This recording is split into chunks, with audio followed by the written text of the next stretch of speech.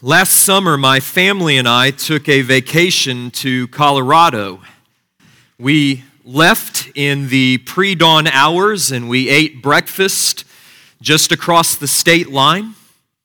And then followed 7 mind-numbing hours of driving across the barren grasslands of Kansas before we finally crossed into the arid plains of eastern Colorado.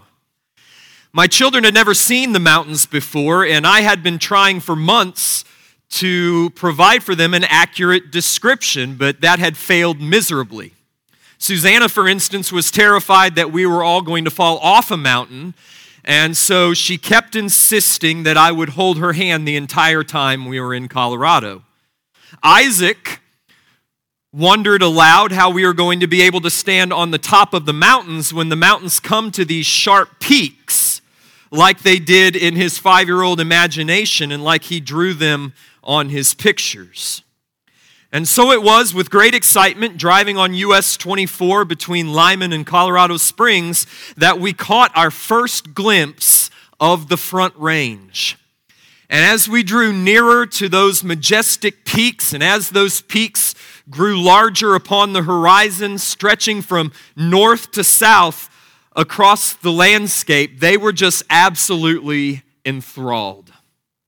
From our perspective, particularly from the perspective of my children who had never before seen the Rockies, it might have appeared as if there was just one range of mountains on the horizon.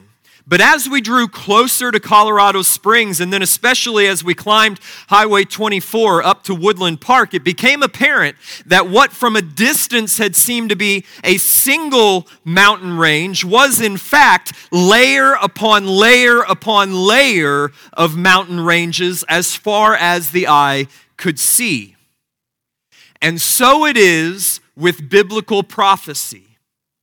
Over and over again, what appeared to the prophets as a single future event turned out to have multiple fulfillments within the history of redemption, with each fulfillment being a part of the whole, just like each individual mountain range makes up the whole of the Rocky Mountains. This phenomenon is known as the prophetic perspective. Now, to illustrate what I mean, I want to show you 2 of the more prominent examples of the prophetic perspective arising from the Old Testament. All right, number 1, I want us to look at Isaiah's prophecies concerning the coming Messiah. In Isaiah chapter 9, the prophet foresees a time when the light of salvation will shine upon a people who walk in darkness. This light, we come to find out, will take the form of a child, a son of David, in fact, who will also be God incarnate and will reign over an everlasting kingdom forever. Isaiah 9 and verse 6 says, "For unto us a child is born, unto us a son is given, and the government shall be upon his shoulder, and his name shall be called Wonderful Counselor, Mighty God, Everlasting Father, Prince of Peace.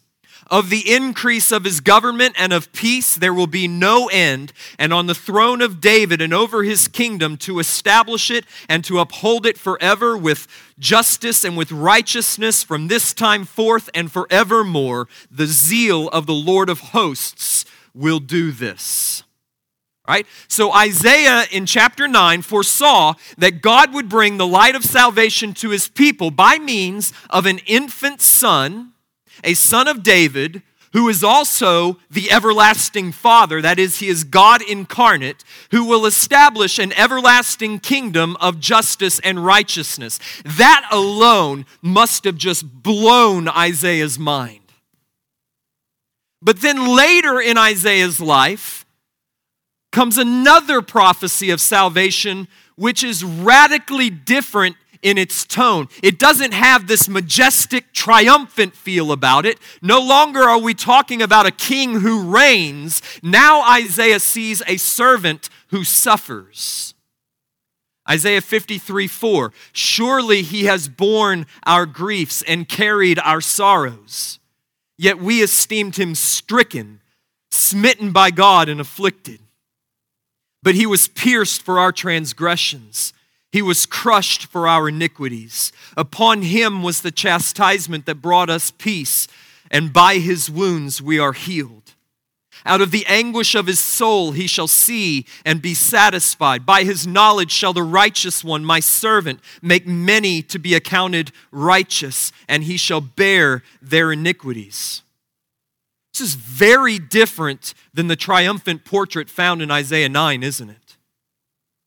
So how do these two messianic prophecies and a multitude of others like them, especially in the second half of the book of Isaiah, how do they fit together? Is the Messiah going to be a triumphant king, or is he going to be a suffering and dying servant? Will the Messiah establish an everlasting kingdom of justice and righteousness and power and peace? Or is he coming primarily to save his people from their sins?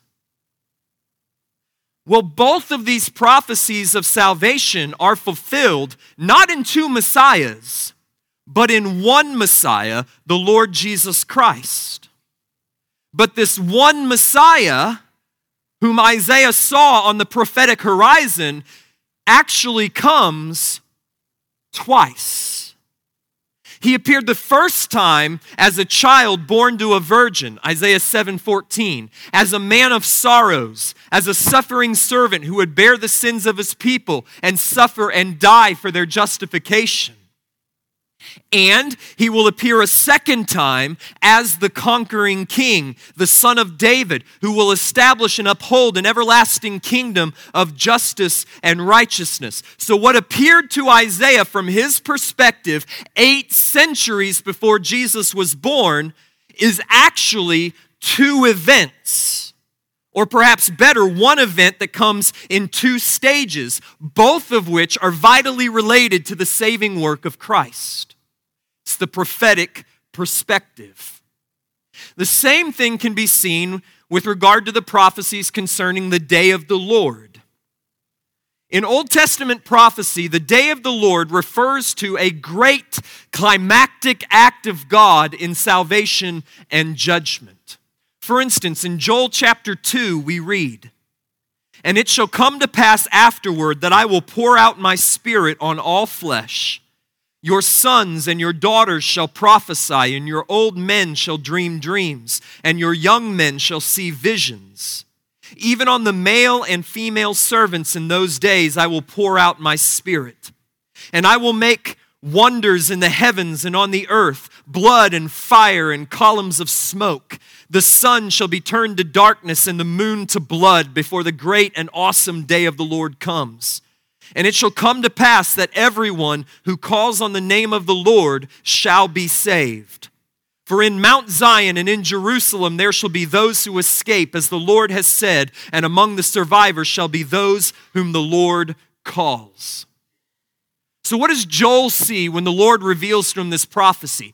He sees a great day of the Lord's salvation, a great day of the Lord's judgment, a day that is accompanied by celestial phenomena. The moon turned to blood, the sun darkened, rivers of blood and fire and columns of smoke. He sees all of these eschatological climactic events.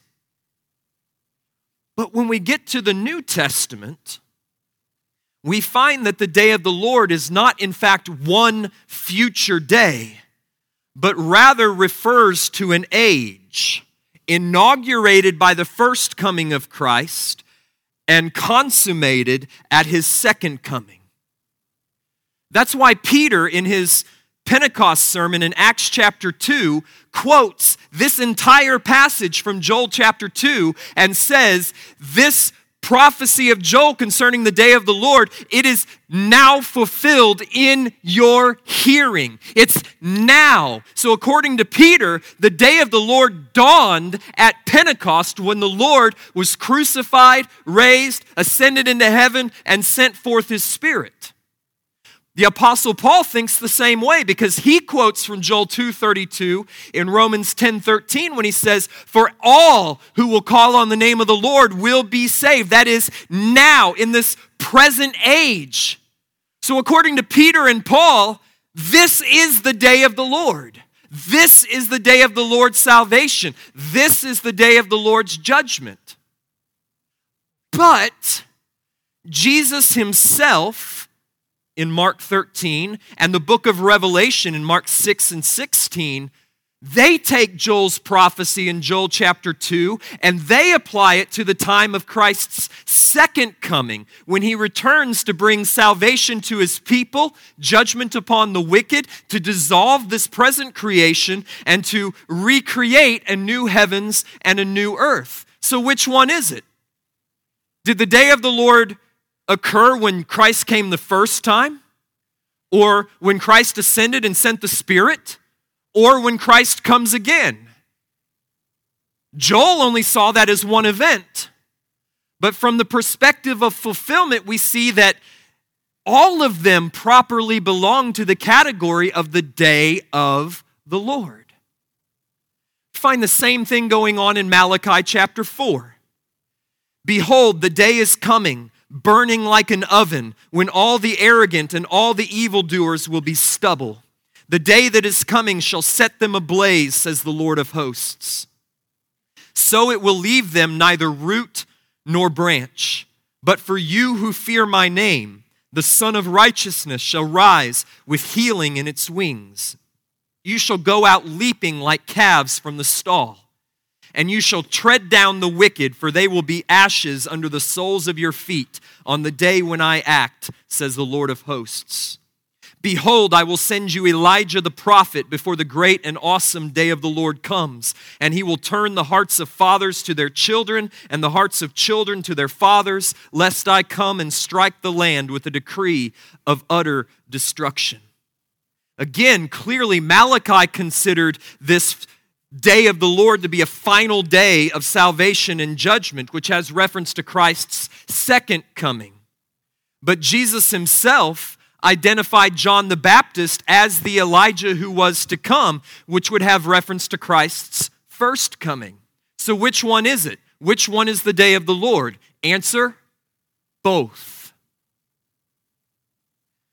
When is the day of the Lord of which the prophets spoke? The answer is that what the prophets saw as one future event is really several events which are all connected by the coming of Christ. The day of the Lord dawned with the first coming of the Christ, and it will end with the second coming of Christ. Now, understood from this prophetic perspective, the day of the Lord looked like one event, like the mountains from the distance. But from within the time of fulfillment, from within the mountains, so to speak, we can see that there are multiple fulfillments. Like when we were inside the Rocky Mountains, we could see that there were multiple ranges. This is the nature of biblical prophecy. It is a layered landscape.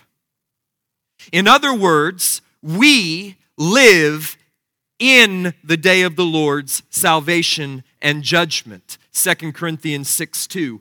We live in the last days. 1 John 2:18. We are those upon whom the end of the age has come. 1 Corinthians 10:11 and 1 Peter 4:7.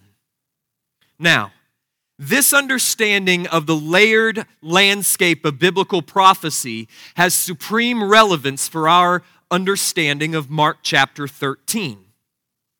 Because some interpreters read this chapter and its parallels in Matthew 24 and Luke 21 and understand it only in future terms related to the second coming of Jesus Christ. But as we read Mark 13, we'll see that that doesn't make sense of some of the things that Jesus says, like, this generation will not pass away until all these things take place. That can't be referring to the end of the age. Well, likewise, other interpreters read Mark 13 and they only understand it in historical terms, in terms of the destruction of Jerusalem, which occurred in the year 70. But that doesn't work with some other things that Jesus says in this chapter. For instance, with regard to the coming of the Son of Man on the clouds with power and great glory. See, a better way to understand Mark 13 is in the same manner that we understood those prophecies regarding the coming of the Messiah and the coming day of the Lord. That is, as the foretelling of one great eschatological, that is, end times event that has multiple related fulfillments within that one event. In other words, I think Mark 13 is speaking primarily of the tribulation and the judgment that will fall upon Jerusalem and the temple in AD 70, okay? But at the same time, it telescopes beyond that single event to the tribulation and judgment that will accompany the return of Christ on the last day. The destruction of Jerusalem and the temple is a foreshadowing of that destruction which will come upon the whole world at the end of the age. And in between those two great acts of judgment, it encompasses this entire age of tribulation. Therefore, exhorting and encouraging and giving wisdom to all believers who live in between the two comings of Christ, in between these two great acts of judgment, living in these last days of tribulation. So the point of this discourse, whether you are a Jewish Christian living in, say, 66 AD in Jerusalem, or whether you're a Gentile Christian living in Nixa in 2018, is shown in the repeated exhortations that Jesus gives throughout this chapter. Be on your guard, verse 9 and 33.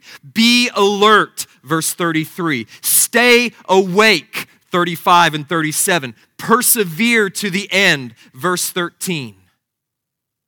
Now, I think that we can see this structure of Mark 13 emerging even from the first 4 verses, which provide the context for the entire discourse. So look with me at verse 1.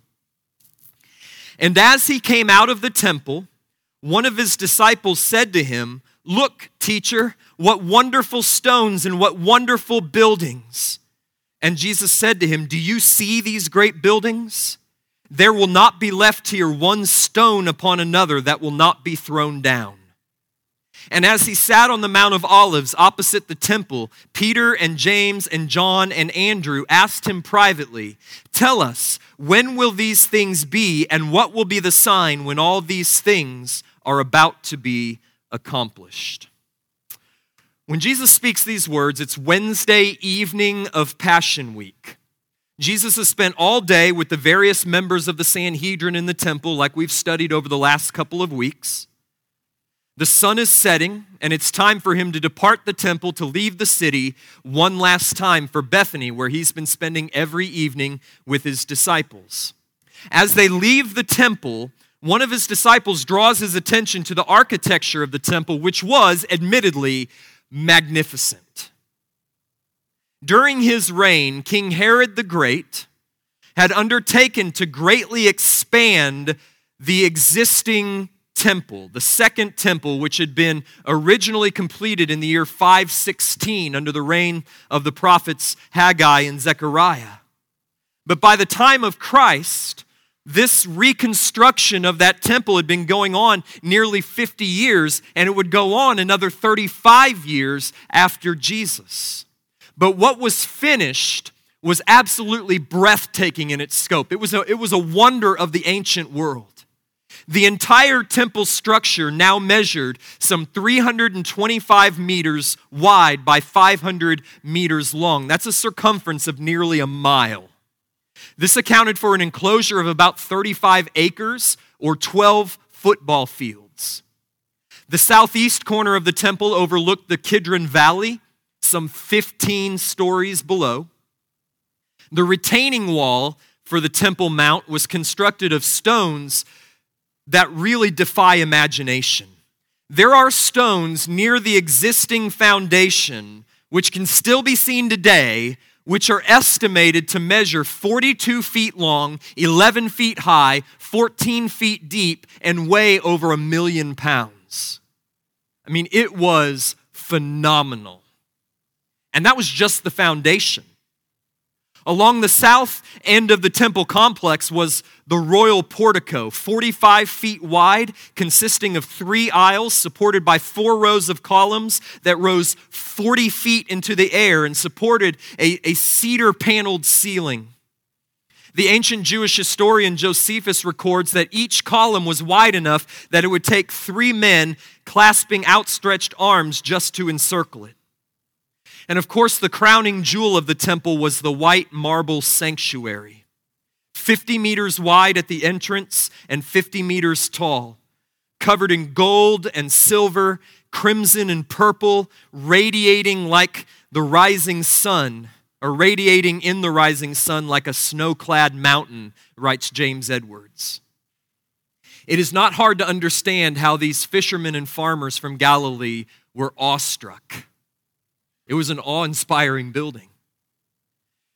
But there's one person in this entourage who was not impressed, and that's Jesus. Jesus was there when the foundations of the earth were laid, and he's not impressed with big rocks.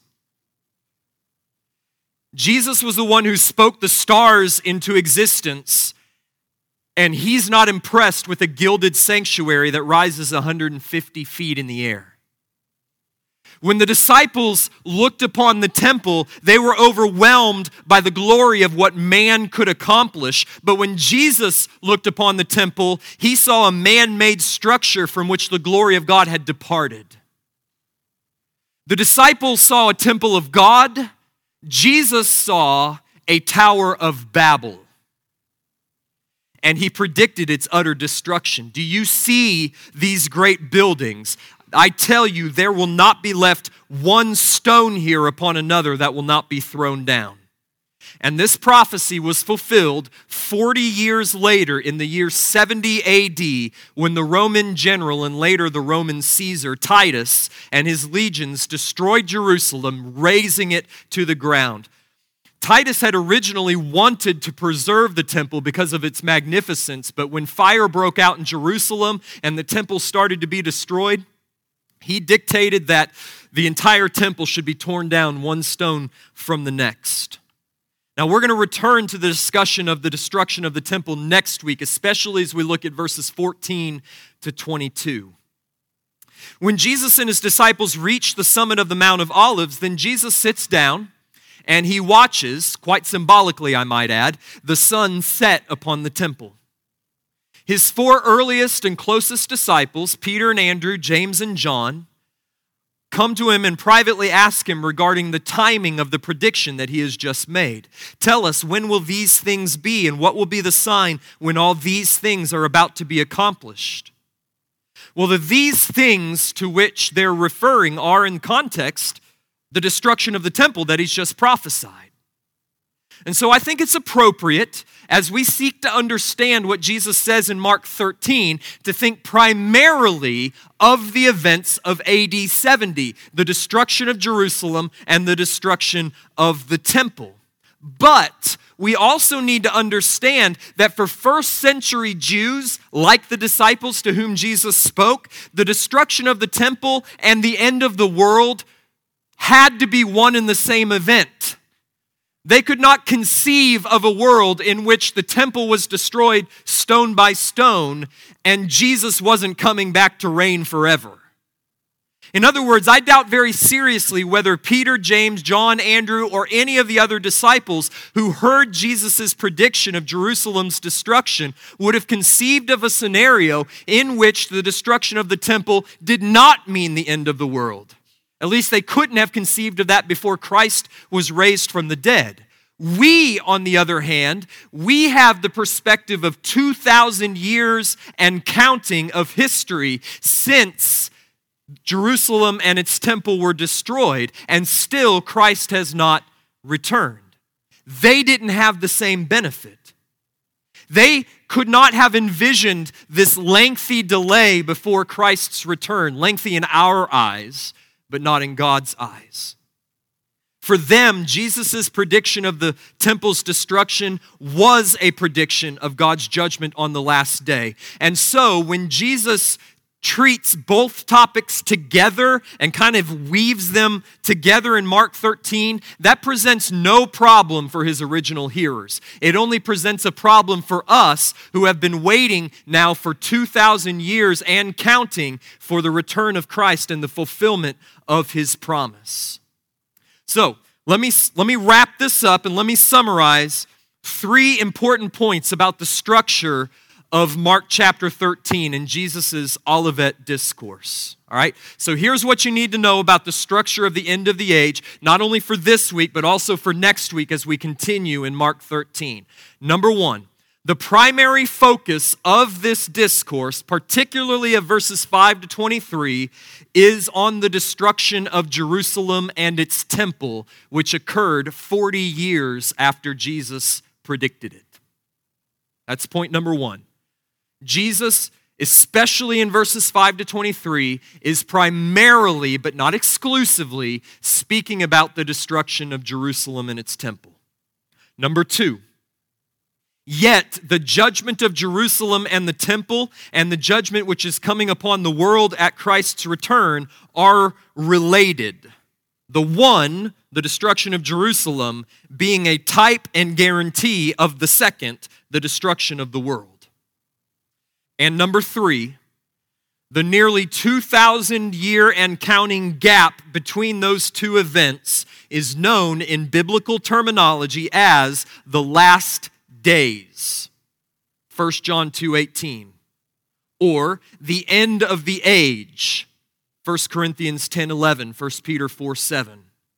And it will be marked by all of the phenomena described in Mark 13. In other words, we live in the tribulation of the last days as we await the second coming of Christ in salvation and judgment. Now, look up here for a second. I am aware that this sermon has been rather technical up to this point. There's a sense in which that is unavoidable because Mark 13 is a technical passage of Scripture. But I do feel it was necessary in order to understand the immediate relevance that this chapter, namely all of it, has for us today. You see, Mark 13 doesn't just refer to a past period of tribulation prior to the destruction of Jerusalem, as the historicists would say. If that were true, Mark 13 would have zero relevance for the church of the last 2,000 years or for us today.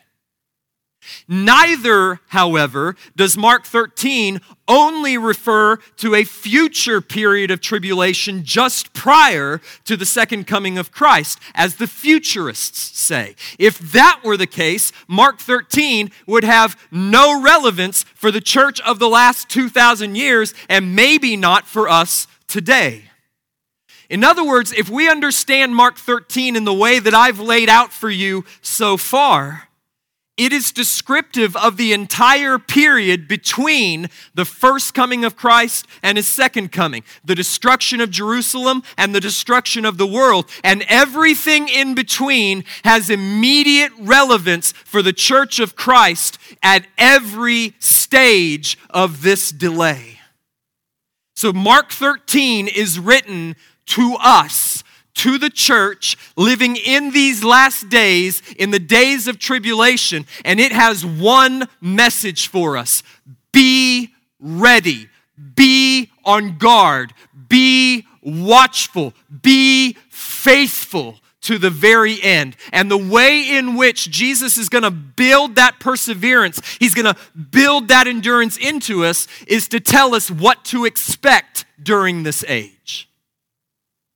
So, having established the structure of the end of the age, okay, this present age between the two comings of Christ, what signs does Jesus say will mark the end of the age?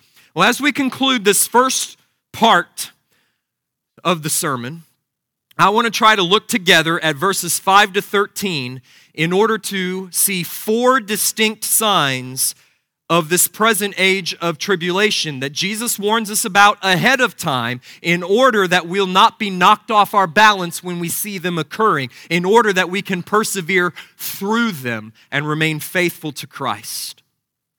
All right? The first sign that Jesus mentions is the presence of false prophets and false messiahs. Verses 5 and 6. Jesus began to say to them, "See that no one leads you astray. Many will come in my name, saying, 'I am he,' and they will lead many astray."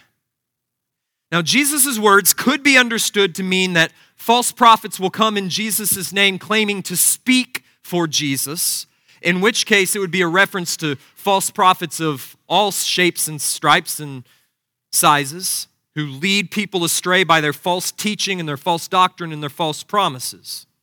Right? The history of the church has certainly had her fair share of these kind of false prophets. We've got our fair share now.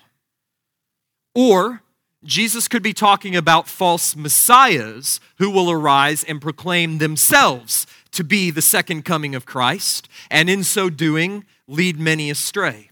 I think that Jesus actually has both in view because later on in verses 21 to 23, Jesus is going to mention both of them together. And then if anyone says to you, "Look, here is the Christ," or "Look, there he is," do not believe it. For false Christs and false prophets will arise and perform signs and wonders to lead astray, if possible, the elect. But be on your guard, I have told you all things beforehand. It's a point of historical fact that in the years prior to the Jewish revolt that brought about the destruction of the temple, a number of false messiahs arose to lead Israel astray. The Jewish historian Josephus mentions two in particular. In the mid-40s, a man named Theudas, who's mentioned in Acts 5:36, he claimed the power to perform signs and wonders, including the power to part the Jordan River, and he led many astray. Josephus also mentions an Egyptian who claimed to be a prophet and deceived many in Israel. And right now, those who make such false messianic claims, they tend to lead fringe movements that attract few followers. Probably the most famous in recent memory would be David Koresh, right? He proclaimed himself to be the second coming of Christ, but not a whole lot of people followed after him. But I imagine that as the end draws nigh, we will see situations arise in which men claim to be the Messiah, and on the power of the signs and wonders which they perform, they will gain large followings, even from the midst of the visible church. I think this is spoken of in 2 Thessalonians chapter 2, which we'll see next week. In the meantime, before that happens, this present age will be marked by the prevalence of false teachers and false prophets who seek to lead astray with their false teachings many within the church. That's what we need to be on guard against now. In fact, one of the reasons that I tend to believe that the end is pretty near is because of the historically unprecedented ability of false prophets to peddle their message through Christian broadcasting and Christian television and Christian websites. It's against such false teaching that Jesus warns his followers, "See that no one leads you astray. Be on your guard. I have told you all things beforehand." So, church, living in these last days, we must be armed against such attacks of the enemy. But how do you arm yourself against false teachers? By sitting under true teachers. How do you arm yourself against false doctrine? By learning true doctrine. How do you guard yourself against false prophets? By listening to true prophets. How do you arm yourself against the words of false Christs?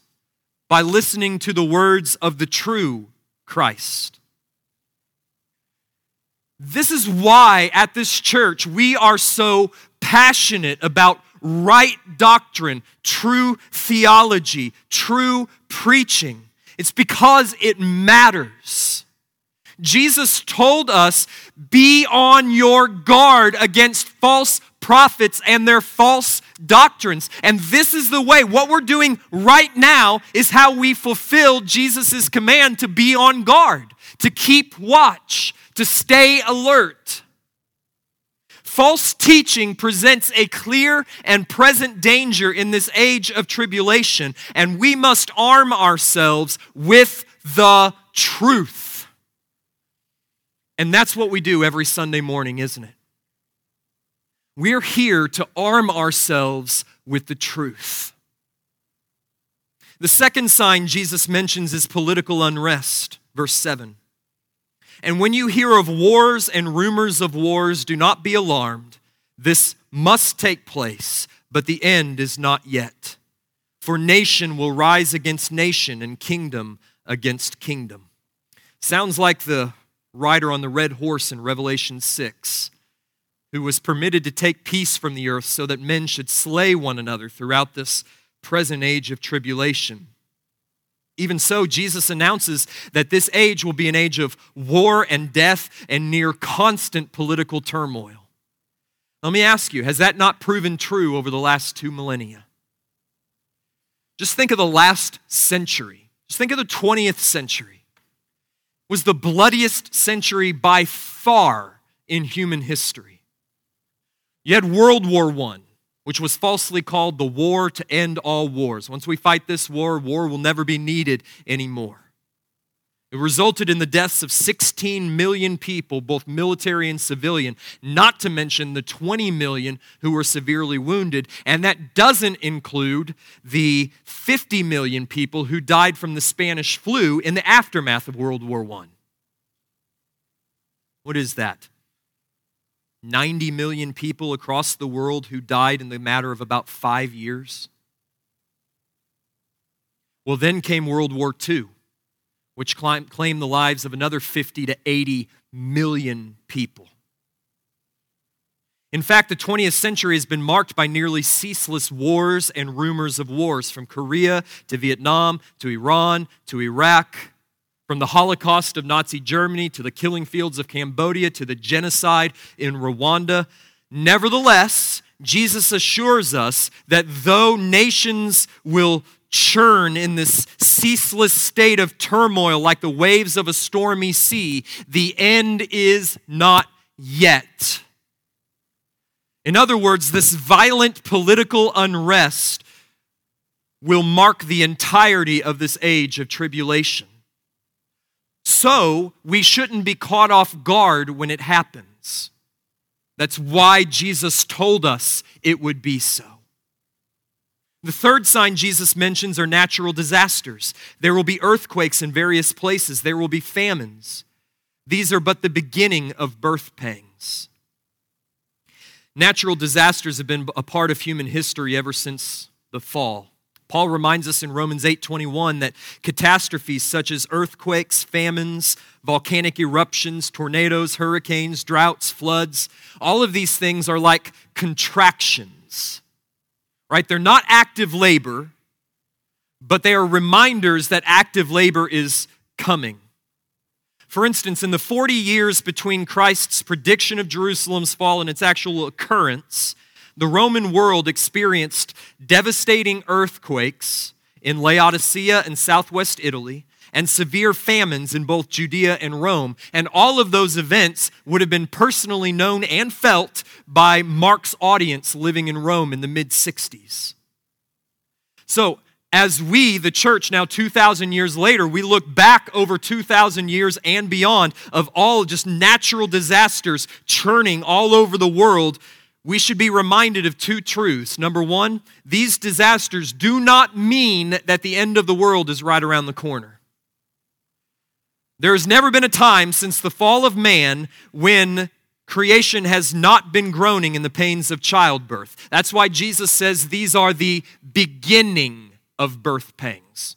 So don't become a doomsday prophet lest you be proven false, to look at some enormous hurricane that devastates the Gulf Coast or a tornado that wipes out an entire town and say, Jesus is right around the corner. He may be, he may not be, you don't know. And Jesus says these are but the beginning of birth pangs so that you would see them as one contraction in a long line leading towards delivery.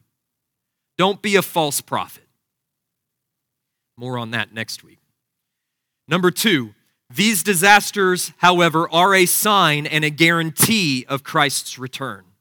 Just like contractions are a sign and guarantee that the delivery is coming. And then the 4th sign. The final sign of the times which Jesus mentions is the persecution of the church, the proclamation by the church of the gospel of Jesus Christ to all nations, and the perseverance of the church in the faith and mission of Christ. Verse 9. But be on your guard, for they will deliver you over to councils, and you will be beaten in synagogues, and you will stand before governors and kings for my sake, to bear witness before them. And the gospel must first be proclaimed to all nations. And when they bring you to trial and deliver you over, do not be anxious beforehand what you are to say, but say whatever is given you in that hour, for it is not you who speak, but the Holy Spirit. And brother will deliver brother over to death, and the father his child, and the children will rise against parents and have them put to death. And you will be hated by all for my name's sake, but the one who endures to the end will be saved. Have you counted that cost as being a part of your life? This message is getting long, so I'm going to try to wrap this point up, and this is where we'll begin next week as we delve into part 2 of this sermon.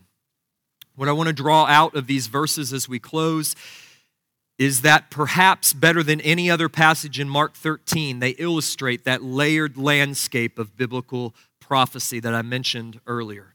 Every prediction that Jesus makes in verses 9 to 13 can, in a sense, be seen as fulfilled in the 40 years between Christ's prediction and Jerusalem's destruction.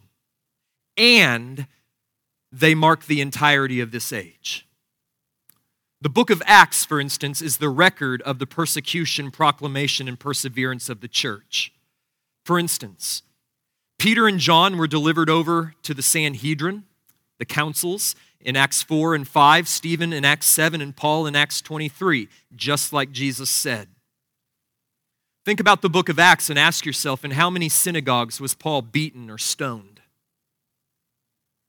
Paul testified before the governors Felix and Festus, the king Agrippa, and eventually before Caesar himself. You will stand before kings and governors for my sake to give testimony to them. And Paul testified in Romans 15:23 that there was nowhere else for him to work in these regions, speaking of the Roman world from Jerusalem around to Illyricum, such that he needed to go all the way to Spain in order to preach the gospel where Christ had not yet been named. In other words, at least by AD 60, the gospel had been preached to every nation in the Roman Empire. And yet, none of those phenomena that Jesus says will mark this age, persecution, proclamation, or perseverance, ceased with the destruction of the temple. Because all of those realities continue to mark this entire age between the two comings of Christ. The past 2,000 years is a history of the church's often violent persecution, the proclamation of the gospel to the very ends of the earth, and the perseverance of the saints through family betrayal, verse 12, and the hatred of the world, verse 13. And so it will continue unto the end. This is why Jesus has one exhortation in this message, which he repeats multiple times in multiple ways. And here it is. Here is the word of Christ for you, the church, living in these last days of tribulation. Be ready. In the face of false prophets and false teaching, see that no one leads you astray. Verse 5. In the face of political unrest, do not be alarmed. Verse 7. In the face of persecutions, be on your guard. Verse 9. As we'll see next week, Jesus says that he's told us all things ahead of time so that we won't be caught off guard, but rather will persevere in faith through this age of tribulation and all of the turmoil that it brings. But there is one thing that he has not told us, and that is when he will return. He's told us of what this age will consist, right? False prophets, false messiahs, political unrest, natural disasters, persecutions. But he hasn't told us when this age will come to an end. Why? Because he wants us to remain vigilant throughout. You do not know the hour when your master returns. So how are you going to be found faithful? Guard yourself from false doctrine. Don't be caught off guard when nation rises against nation and the politics of your own land crumble to the dust. Don't become a false prophet and go off on some strange tangent when natural disasters arise. You just keep being steady and faithful and preaching the gospel to your neighbors and the nations. And don't do anything that would drag you away from faithfulness to Christ. That's where I'm going to leave it for this morning with this promise. Your job is to persevere through this age with the information that Jesus has given you. However, your perseverance is not ultimately owing to your own strength of will, but to God's determined purpose to keep you faithful. I think this is the point of Jesus' promise in verse 11. When they bring you to trial and deliver you over, do not be anxious beforehand what you are to say, but say whatever is given you in that hour, for it is not you who speak, but the Holy Spirit.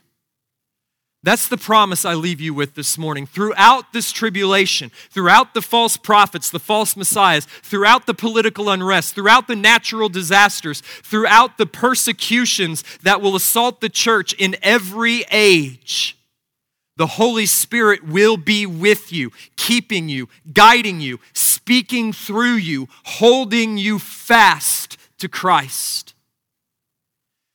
Jesus even hints of it in the passage we'll look at next week when he says that the false prophets, they arise so as to lead astray, if possible, even the elect. But it's not possible. Why? Because he will hold you fast. Be assured that in your life you will have tribulation, but John 16:13, I have said these things to you that in me you may have peace. In this world you will have tribulation, but take heart, I have overcome the world. You can trust him in your tribulation.